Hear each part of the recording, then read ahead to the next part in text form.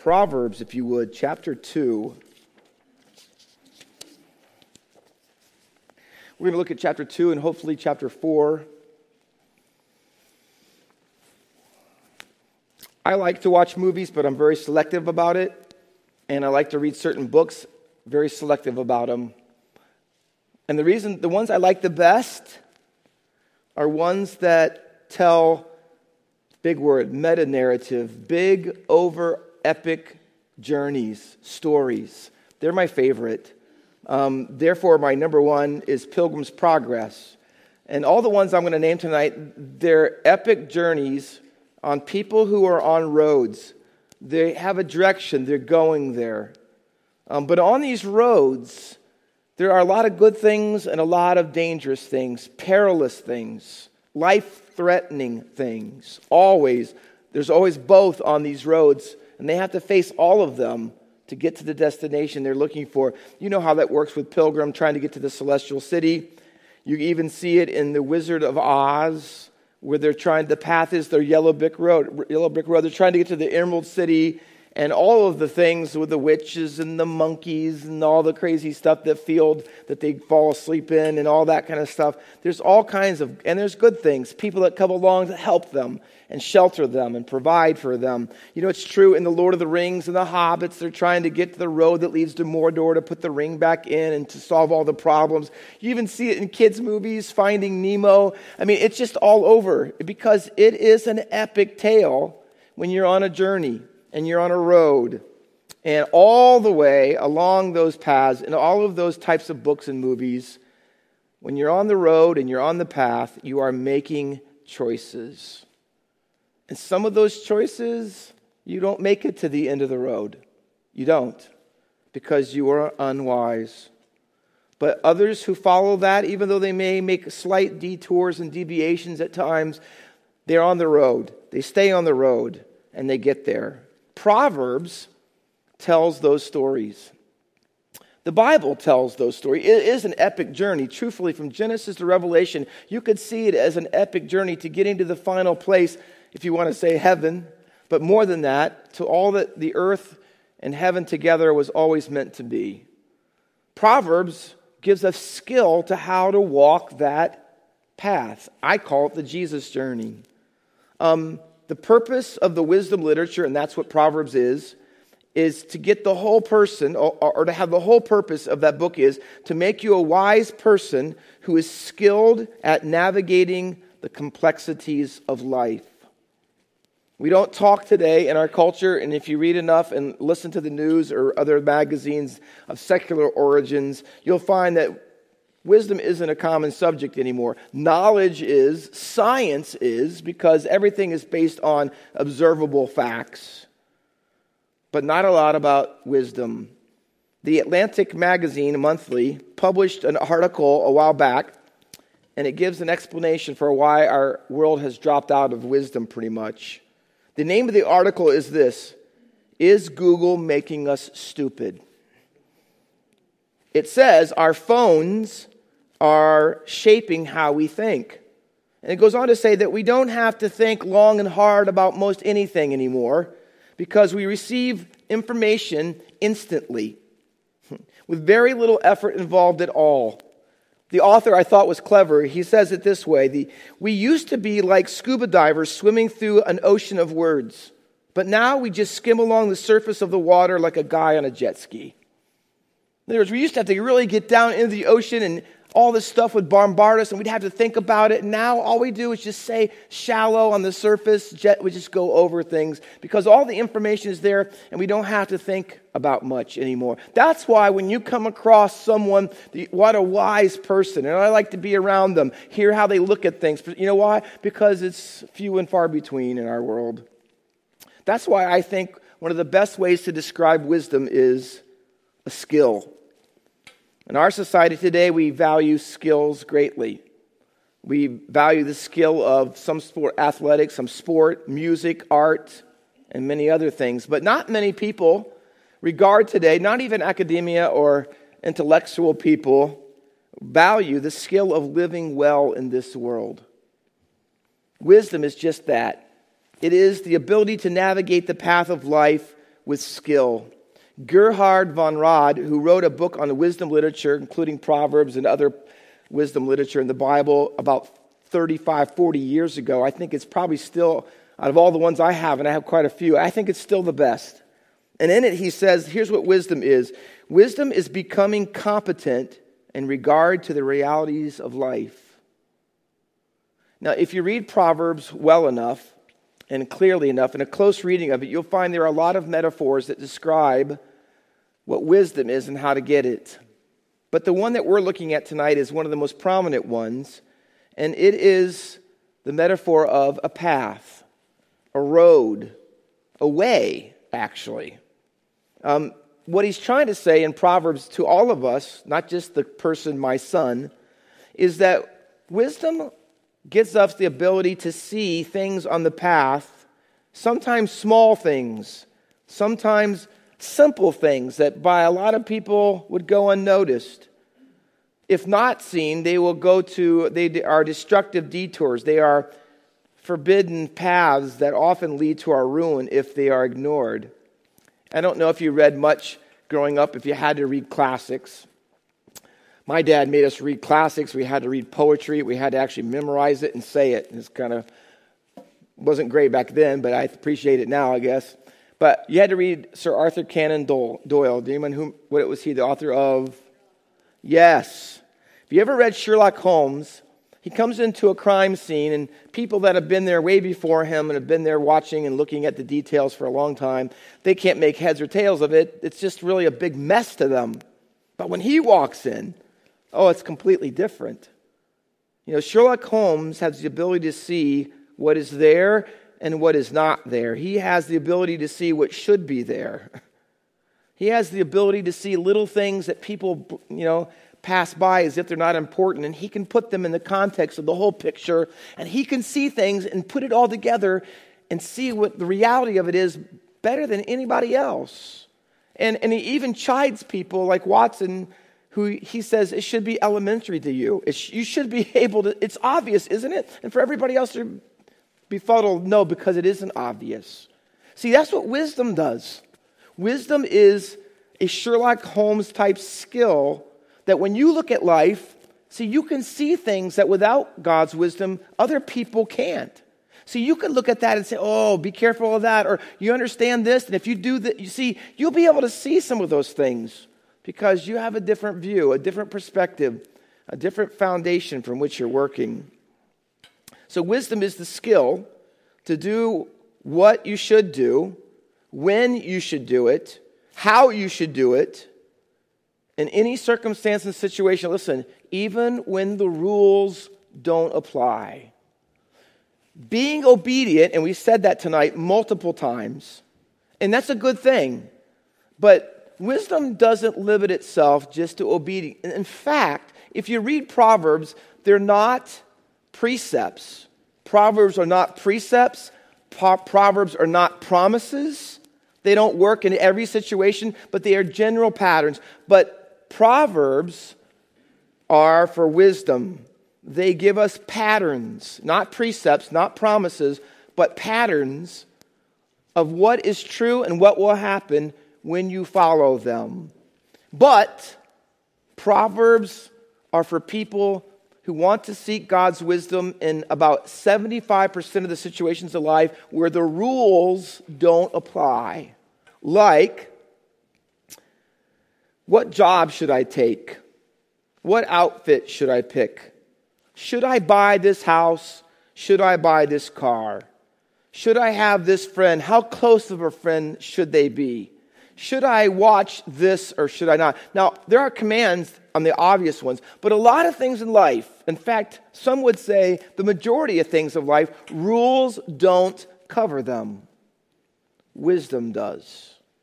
Wisdom is knowing how to put that skill of God's truth and the patterns and principles of wisdom into life's practices when the rules are not necessarily applicable.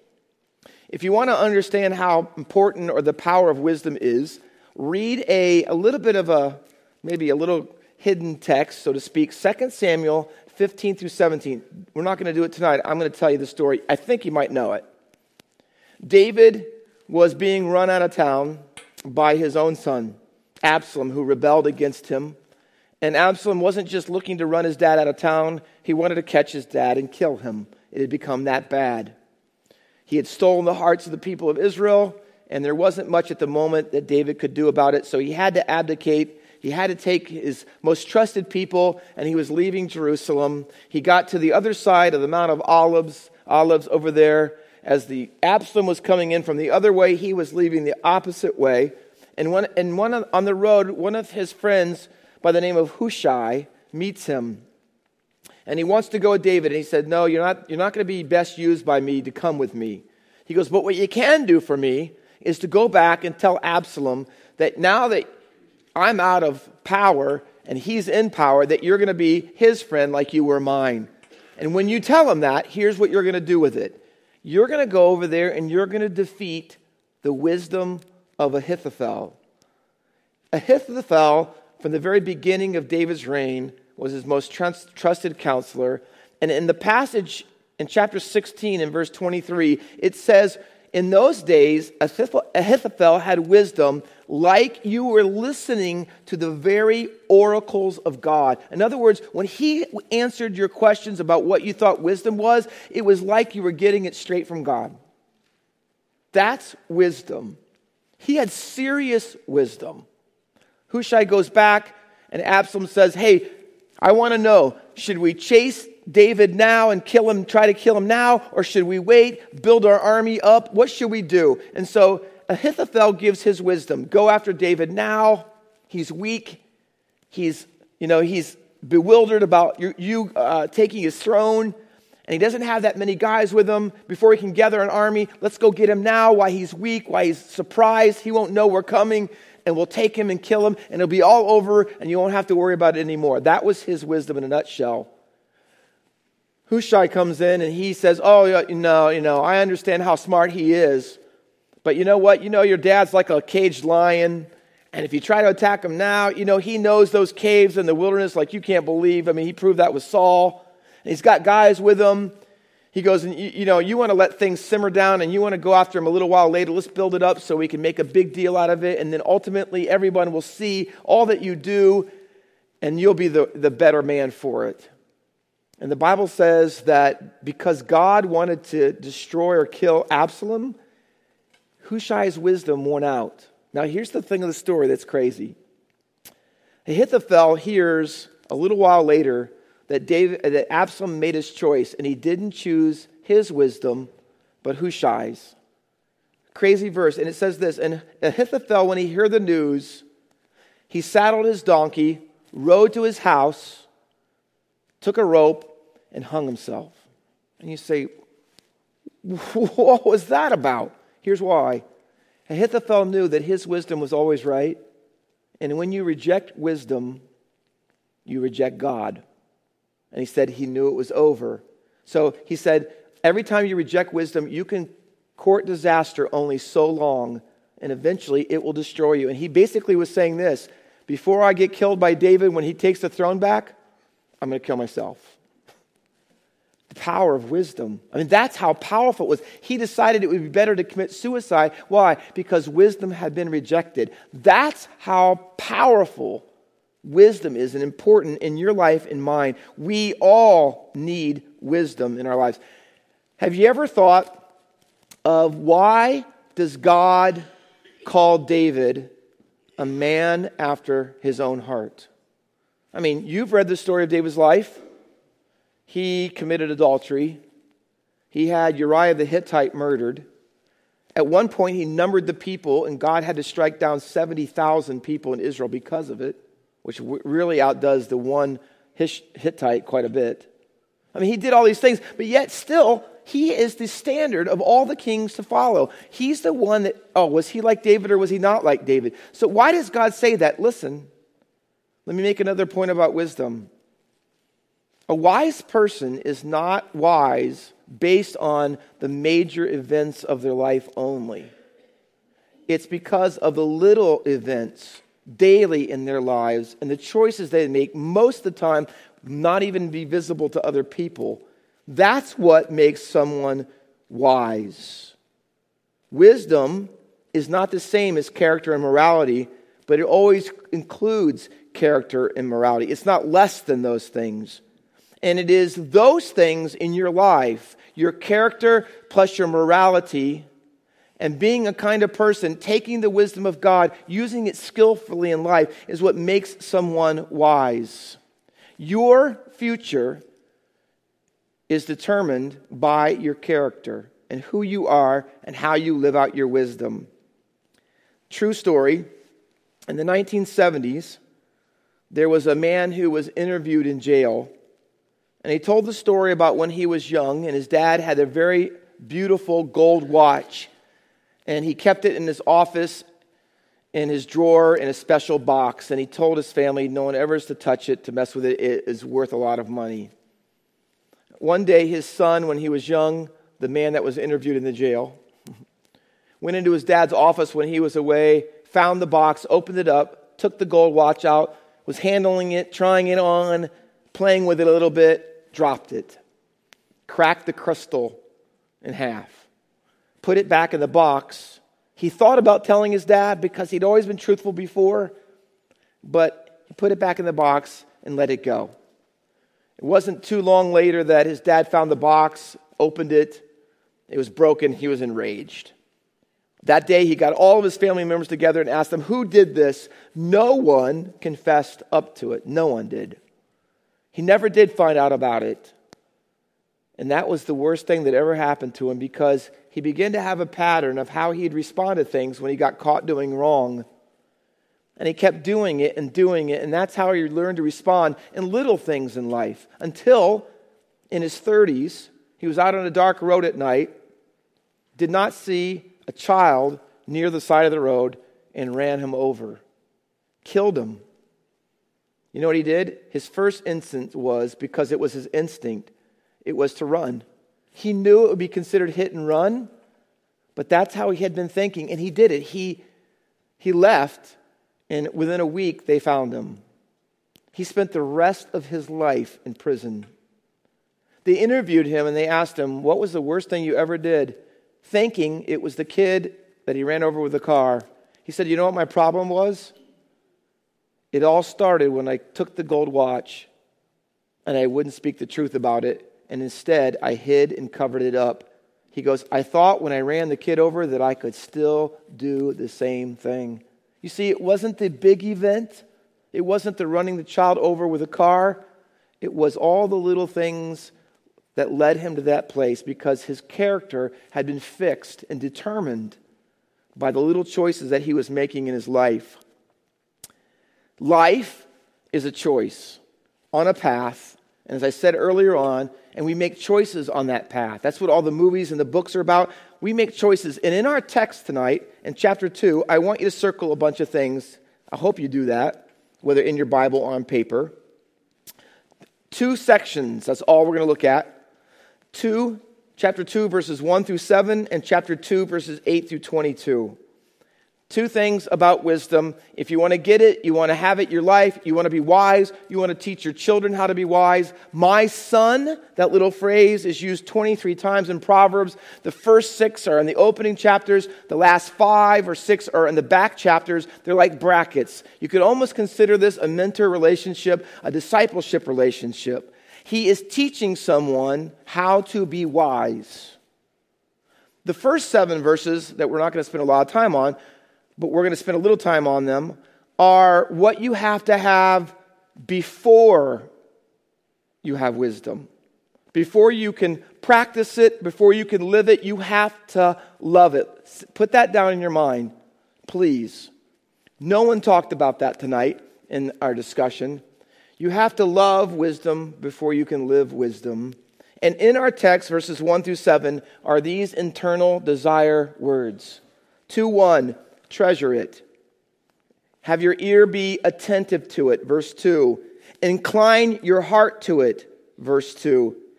Call out for it. Raise your voice for it. Verse 3. Seek it. Verse 4. Search for it as hidden treasure. Do you see what it is? It's a growing, always growing desire for it, a love for it. Now, if you're marking down things, this is how you would look at it.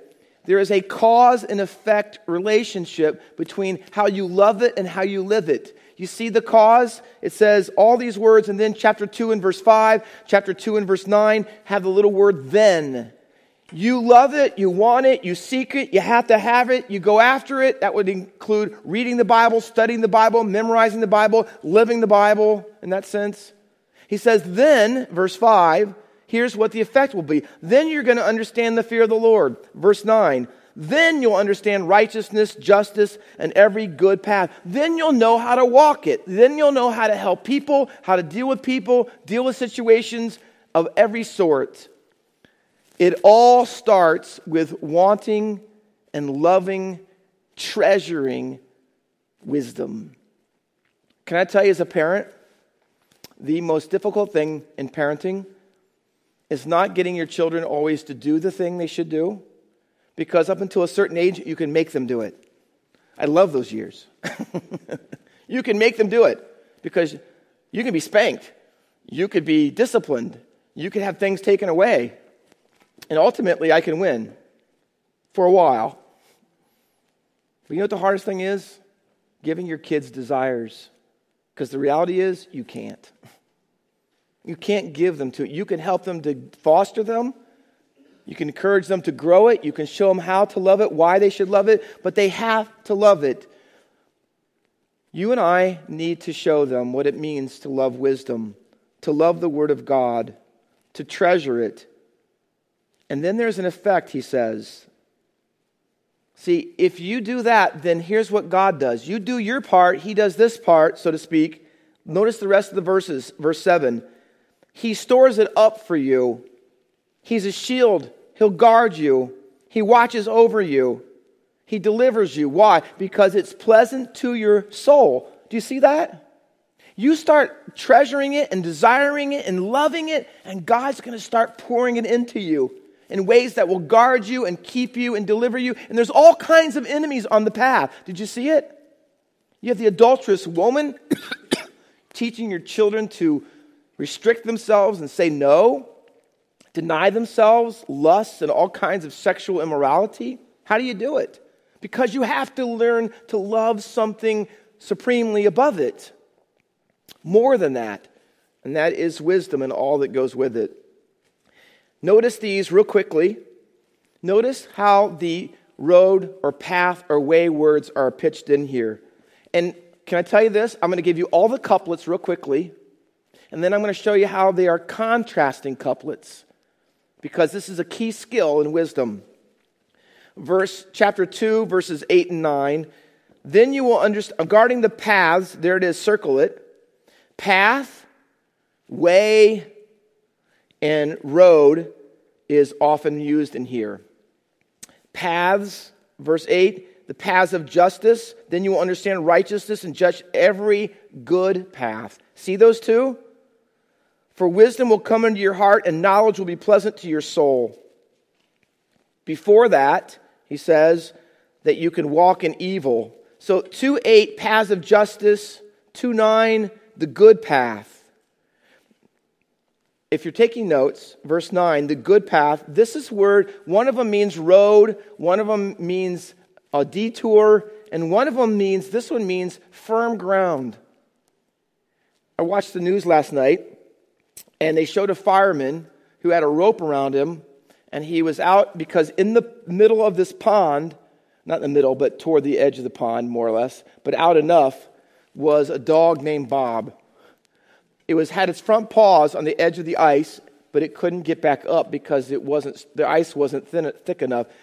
The dog had wandered out there, maybe to get a drink of water, I don't know, but the ice was so thin, it couldn't hold him up. It wasn't firm ground, and he fell in. The fireman had to be put out on a rope. He went all the way out there. When he got out there near to where the dog was, the whole thing collapsed because he weighed way more. But he was able to grab the dog, pull him up, and push him on the shore, and he came up, and then they took the rope, and there's about 5 people back there, and they all pulled him out of the water as well. But you know what it all started with? The dog didn't know that it wasn't firm ground. Obviously, he couldn't know that, right? But see, what's the difference? Well, we do. So we have to teach our kids, see, don't walk down that path. Don't choose those friends. You know why? It's thin ice. See, it's going to break through. That won't hold what you want it to be in your life. It won't hold your weight in life if you're on that. And we have to teach our kids, see, here's what he says. That's not a good path. It's not a firm path. 12 and 13, the ways of evil, verse 13, paths of righteousness, ways of darkness. You see that? 15, some of these paths are crooked, he says, devious ways. So there are ones that veer off.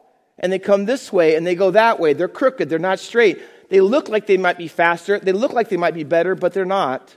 18. Paths that to the departed. And that's the adulterous woman. It says this. If you take her path, follow the path of sexual immorality, it says it goes to the departed and it only leads to death. The next verse says, you'll never return to the paths of life. Do you see it? Darkness, light, basically righteousness, good, evil, death, life. Verse 20, the ways that are good, the paths of righteousness, compared to the last two verses of what is wicked and evil.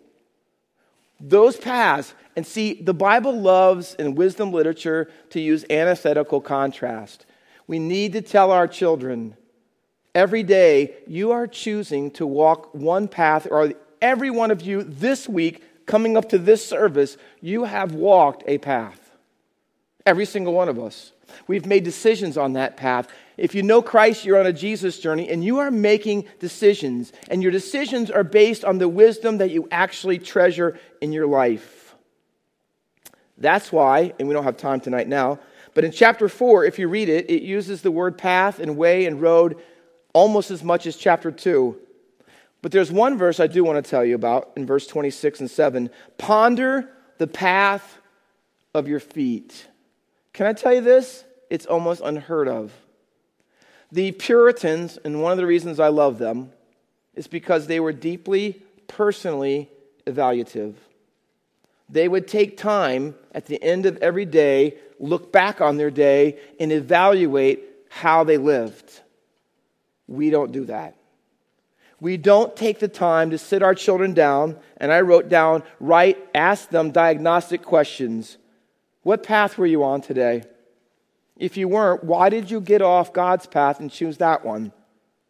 The path that you're on, where do you think it will take you if you keep doing that? If you keep having those friends, you keep looking at that stuff on social media, you keep choosing to listen to that music and wear those kind of clothes, where do you think that path is ultimately going to take you? Whose wisdom are you really using, and whose wisdom do you really treasure? See, if we don't take the time to help our children to know how to evaluate their lives, to ponder the path of their feet, like if I keep doing this and making these choices, where will I end up? I close tonight with this truth about the New Testament. It doesn't stop in Proverbs. In fact, you know the truth.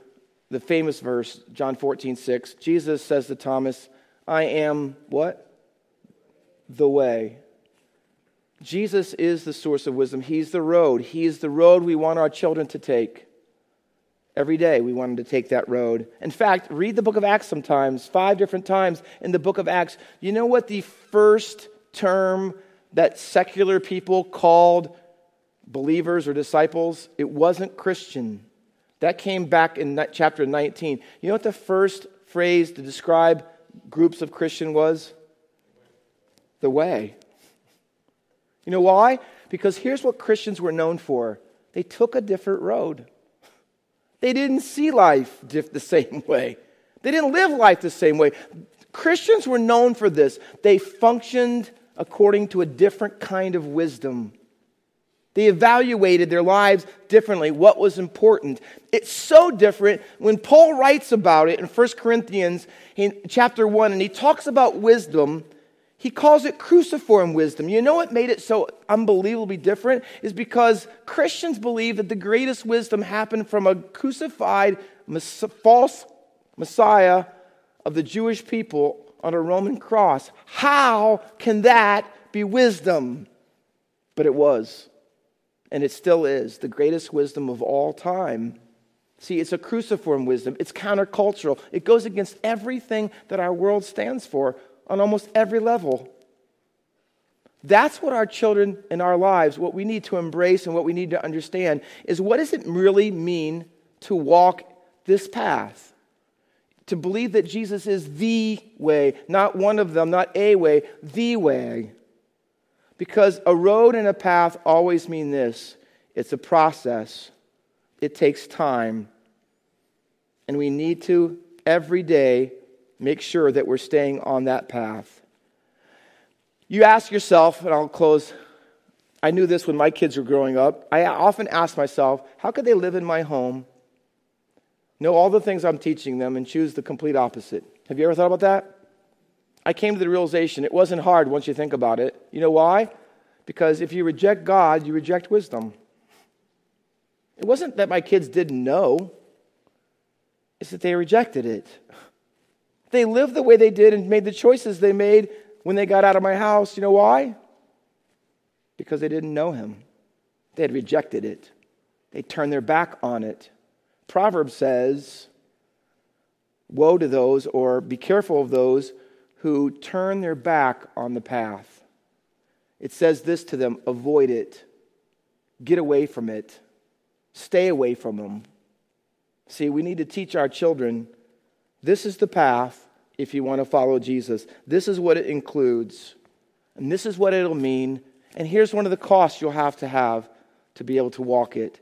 See, my children got that when they got God. When they didn't have him, they didn't have wisdom. In fact, they did, but the wrong kind. They had the world's wisdom. Oh, see, what about you and me tonight? What about our kids? What are we going to do? Are we going to stand by and let the wisdom of the world be what floods? That's why we have to be careful. Isn't it about what they listen on the music, the phones, the social media, the internet, the kids, the school they attend? All, you know what? All of it matters, because every piece of it is putting out a wisdom, often alternative wisdom, inferior, worldly wisdom, not from above. Sandy said demonic. That's how serious it is. But wisdom, it's a different kind. God's wisdom. I had lunch yesterday with Tim Adams and Walter. I don't know if you've met Walter since he's come here. Walter is 86. Tim has known him forever. Not a long time, decades, right? We're sitting in Cracker Barrel, and he started to talk about, I just said something. He said, I know I'm going to go to heaven. So I said, well, you probably should never have said that. So I said, well, how would you know that's true? And he gave the answer that everyone gives, being a good person. But he had to admit right away, not good all the time. Not good long ago, getting better at being good now that I'm 86. But still I have so many problems, he said. And we went through the gospel and started talking to him about not being good enough and what that meant. Because Walter had a wisdom. And the wisdom was, I can make it on my own. But today he thought, maybe I should come to church. So he has been. Maybe I should include God at least somewhere along the line.